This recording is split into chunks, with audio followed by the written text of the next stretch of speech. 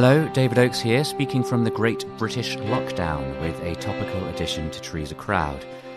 We're releasing this episode in all the usual places, as well as in partnership with the London Climate Change Festival. I was supposed to be speaking at the festival today with Ed Davey of the World Resources Institute, but in light of all public events being postponed, Ed and I caught up this morning via Skype to have a quick chat about what COVID-19 could potentially mean in regards to feeding our growing global population and how we can be best placed to support our fellow man once this pandemic has elapsed. So, I wish I could be introducing him under better circumstances, but this is Ed Davey of the World Resources Institute and the Food and Land Use Coalition, and this is Trees a Crowd. In the depth of the forest an old oak grew, the pride of the greenwood there. O'er his branches the ivy her mantle threw when the forest boughs were bare. Oh, the oak and the ivy, oh, the oak and the ivy, oh.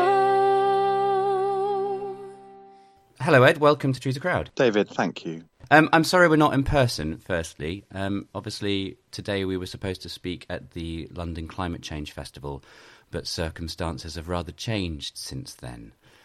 So rather than doing a full proper Trees a Crowd, I thought we might just have a chat about the current circumstances of the environment of the countries and the world's food chains and how things may be affected positively and negatively by the COVID-19 outbreak. David, thank you. It is a unique time. It's obviously a very tragic time, and thoughts are with everyone affected. We're all, of course, deeply worried. The COVID crisis has a huge impact on farmers and the food system. And the Food and Land Use Coalition that I work for is today putting out a statement about ways in which the world can support farmers and people who need access to food through this very challenging and tragic set of circumstances. That sort of reminds me of one of the things I was reading this morning about the danger, perhaps in the light of a pandemic, is nation states stockpiling their resources and basically sort of shutting off the cycle of food around the world, getting it to where it's needed. That is a real risk. We do rely on a global food system that relies on countries trading with one another. And if those borders close and if the trade system falls down, that will have a very, very negative impact on farmers' lives and also on the urban poor, the lives of the urban poor. I guess so. The one article I was reading this morning was about how, in terms of how it's going to affect Britain primarily, in the first instance, we've got a deficit of about 60,000 seasonal workers that normally come over and work our land force. You've also got, I think it was Kazakhstan banning the export of wheat flour. You've got Vietnam stopping exporting rice. And I think they're the world's third biggest rice exporter or something. Yes. And Russia is the biggest wheat. They're considering embargoes, and who knows what the US is going to do with Trump, because we only ever find out when he opens his mouth quickly.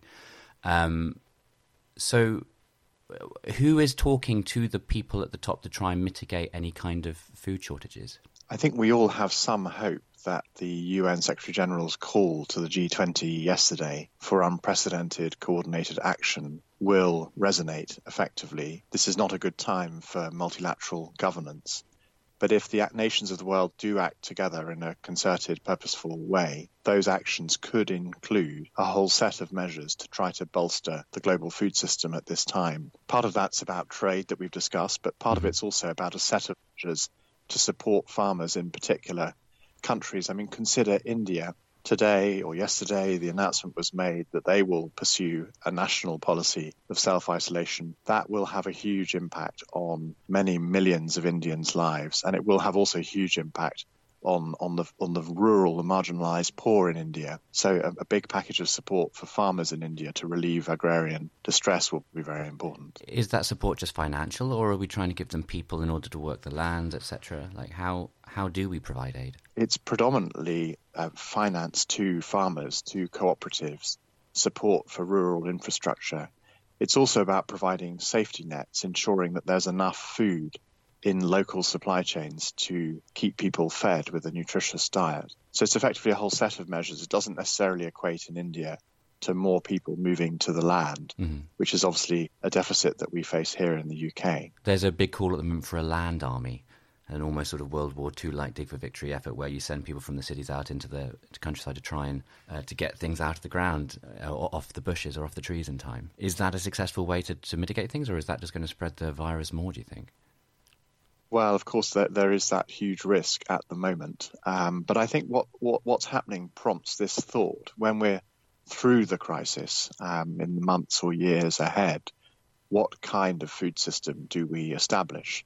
Do we return to the existing one, which has many pathologies as well as many positive aspects? Or do we collectively as a world try to bring about a more sustainable and resilient food system? And in my mind, we do pivot from this terrible tragedy to a better, more resilient system. And that will, I think, lead to much more local production in countries.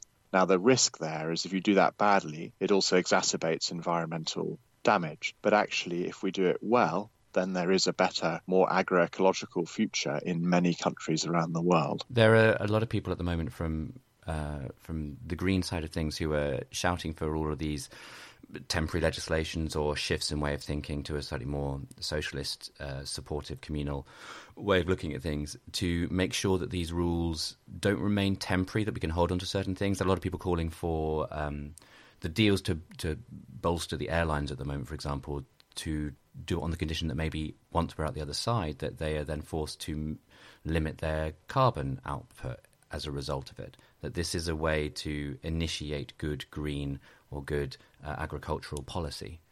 Do you think that's something that's realistically going to be achievable, or do you think we're just going to jump straight back into trying to bolster the capitalist economy on the outside? It's a very, very interesting question. WRI has put forward quite an articulate case for ensuring that fiscal stimulus packages around the world are aligned with and further the green economy. And I deeply believe that that's a good call to make. And I think there are a whole set of measures that could be pursued in these fiscal stimuli for better rural development. I'm concerned that those who are critical of the environmental community will relish the fact if we are too forthcoming at the moment with the vision of a better world that somehow could follow from this terrible tragedy. I think we have to be very sensitive and careful about that. But decisions are being made in real time that will bake in patterns of development over this critical next decade. And I think it's therefore only right and legitimate that all of us who are dreaming of a better world, including on the environment, come forward now with sensitive, thoughtful views about how things could be better in the long term. Sure. There was an amazing infographic this morning that I was looking at the nitrogen dioxide emissions coming out of Wuhan in December of last year and in March of now, and it's diminished hugely. Obviously, people see that as an environmental shift to the better, but the economic footprint of shutting down that many factories instantaneously can only have negative effects. I mean, it's, as you say, it's finding that balance between the environment and human society. I deeply believe that we will only win on the environment over the coming century if people are at the heart of that transition. And it's got to be a fair transition for coal workers, for farmers, for everybody affected by the current crisis. And temporary gains on the environment and air pollution and so on will be illusory if they don't ultimately come hand in hand with a better, more dignified lives for the billions of people on the world today and the 9 billion by 2050. So I think this crisis will give us an opportunity in the future to think about a better society, a fairer society, a more resilient society. And I do think we can start to sow the seeds of that thinking now. But the immediate priority, of course, is this unprecedented global response to this health emergency that's taking place before our eyes. If you could sneak one policy into our future agenda when we're outside the other side of COVID-19, which will hopefully be sooner rather than later, if you could guarantee one policy to get into a global perspective, what would it be? I think it would be to do with repurposing agricultural subsidies. At present in the world, we spend at least in the order of $700 billion every year in agricultural subsidies. And I think we should be spending as much as that, if not more. But my hope would be that we would more explicitly tie those sorts of subsidies to better social and environmental outcomes in the rural sphere. How so? Well, in the UK, just as one example, we are currently, as a country, reforming our agricultural subsidy regime to pay farmers with public money to deliver public goods, which equates to better environmental management. And effectively, if we were to pursue those sorts of approaches around the world, that could be a very positive outcome. It's not that we don't want to fund the countryside. We actually want to fund it more. We want there to be a vibrant, resilient, healthy, revitalized rural sphere in the world. But we can use public money better to achieve that. Okay, if that's the positive question that I've got, what do you think's the worst possible outcome, either in a small level in terms of a species going extinct or crops failing? What is the worst thing that could potentially happen as a result of COVID-19? I think the really big risk at the moment is that the fiscal stimulus that's pursued effectively goes into all of the same heavy GHG emitting companies and sectors that have been responsible for the climate breakdown. And actually, that would be a terrible tragedy if we just resumed a few months down the line as we were going before. There will be billions, if not trillions of dollars of public money going into economic revitalization. That is a golden opportunity to spend that money well to achieve a green economy. And that economy, by the way, is good for people's health. It's good for economic growth. It's good for people's lungs, their enjoyment of fresh air. Mm-hmm. There are many benefits. And that's the story we've always told as a community. But this is now the moment to really pursue that in a way that's fair and just and that brings people along with us. On an individual basis, it does seem at the moment that certainly the population of London where I am and you are getting out for their one form of exercise every day and appreciating the natural world in a way that perhaps they didn't do before, whether it's on the back of a bicycle or just walking through a spring orchard or whatever, if they're lucky enough to have one near them. I'm personally hoping that people don't forget that proximity that they've sort of managed to get back in their lives as a result of this tragedy. I agree. I've been walking my young son, Ollie, through the back streets in my area, very quiet streets, barely a car in sight, beautiful spring days. And it's true, we are slowing down. We're connecting more as communities, as families, and we're flying less, and we are, in a sense, much more attuned to the natural world. And I think that, of course, is a very, very positive thing in its own right, even if it's been born out of this desperate situation. Mm-hmm. And if we do live more sustainably, the other side of this, that, of course, will be a very good development. Having a couple of years ago written a book called 10 Ways to Save the World, do you think that you might have discovered an 11th through having this wholly new and uncomfortable perspective? I, in the book, articulated the view that we did need some kind of Marshall Plan for the environment. And I did invoke, as many environmentalists do, the spirit that pervaded the effort at the Second World War, during the Second World War. Mm-hmm. Of course, I had no sense that we were approaching this health epidemic. I mean, many of us have been worried about these things for a number of years, but, you know, the coronavirus did not even exist in our imagination at that time. I think in crisis opportunity, I do take that from what we're living through. There are all sorts of other parallels about how humanity responds to a crisis or not, and lots of those threads of what we share between these two crises, COVID-19 and climate crisis, are being explored. But I do think there is this opportunity in tragedy to think about the better world, the restored earth that I dreamt about in my book. But in order to get there as a community who articulate a view about this, we need first to be very sensitive to the desperate situation that's affecting all of us. And then when we're starting to come out of that, come forward with a view about how we could do things better. We can't be too late, mm-hmm. Otherwise we'll have set the path, but we can't be too early either.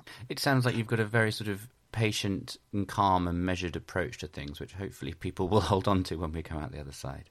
There's going to be a lot of knee-jerk reactions, I fear. Yes, that's right. And it's certainly not a given that things will move in a better direction, but there is a chance. And I think over these coming months of quiet reflection and care for one another and for our communities, we can also, all of us, start thinking about what kind of world might we live in over the coming decades. And in my own personal life, my wife and I are expecting our second child tomorrow, as you know. Yes, indeed. And I think over the coming I will have a very personal feeling about, what kind of world is this little child going to live in and grow up in? And that will also expand my concern for those who are so much more vulnerable to this desperate situation than we are. And I'm thinking in particular of people in refugee camps, people in parts of sub-Saharan Africa with much more vulnerable health systems and so on. So it's also a time for being incredibly grateful for what we have and very thoughtful about those who are less fortunate. I think it's making us all look at the more fragile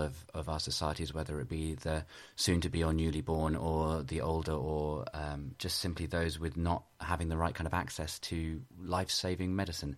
And I think everyone's had to readdress what it is that society actually can give us in these kind of circumstances, which is terrifying, humbling, and hopefully a good lesson to be learned by everybody. Thank you. No, thank you for coming along to talk. As in for sitting in your bedroom, and I'm still in my pajamas. I'm still wearing my dressing gown.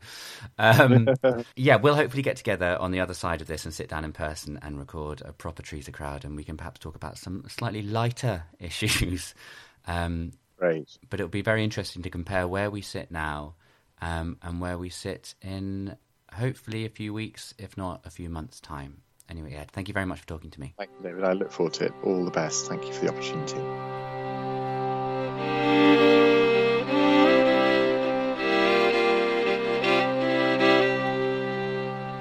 A huge thank you to Ed for talking to me this morning. Hopefully he and I will get to sit down to have a more in-depth discussion in a matter of months under better conditions.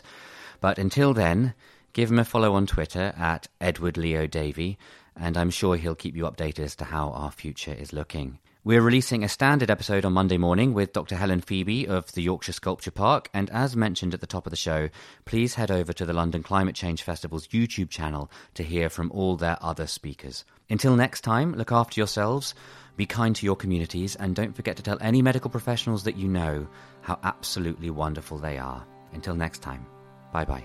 Oh, the oak and the ivy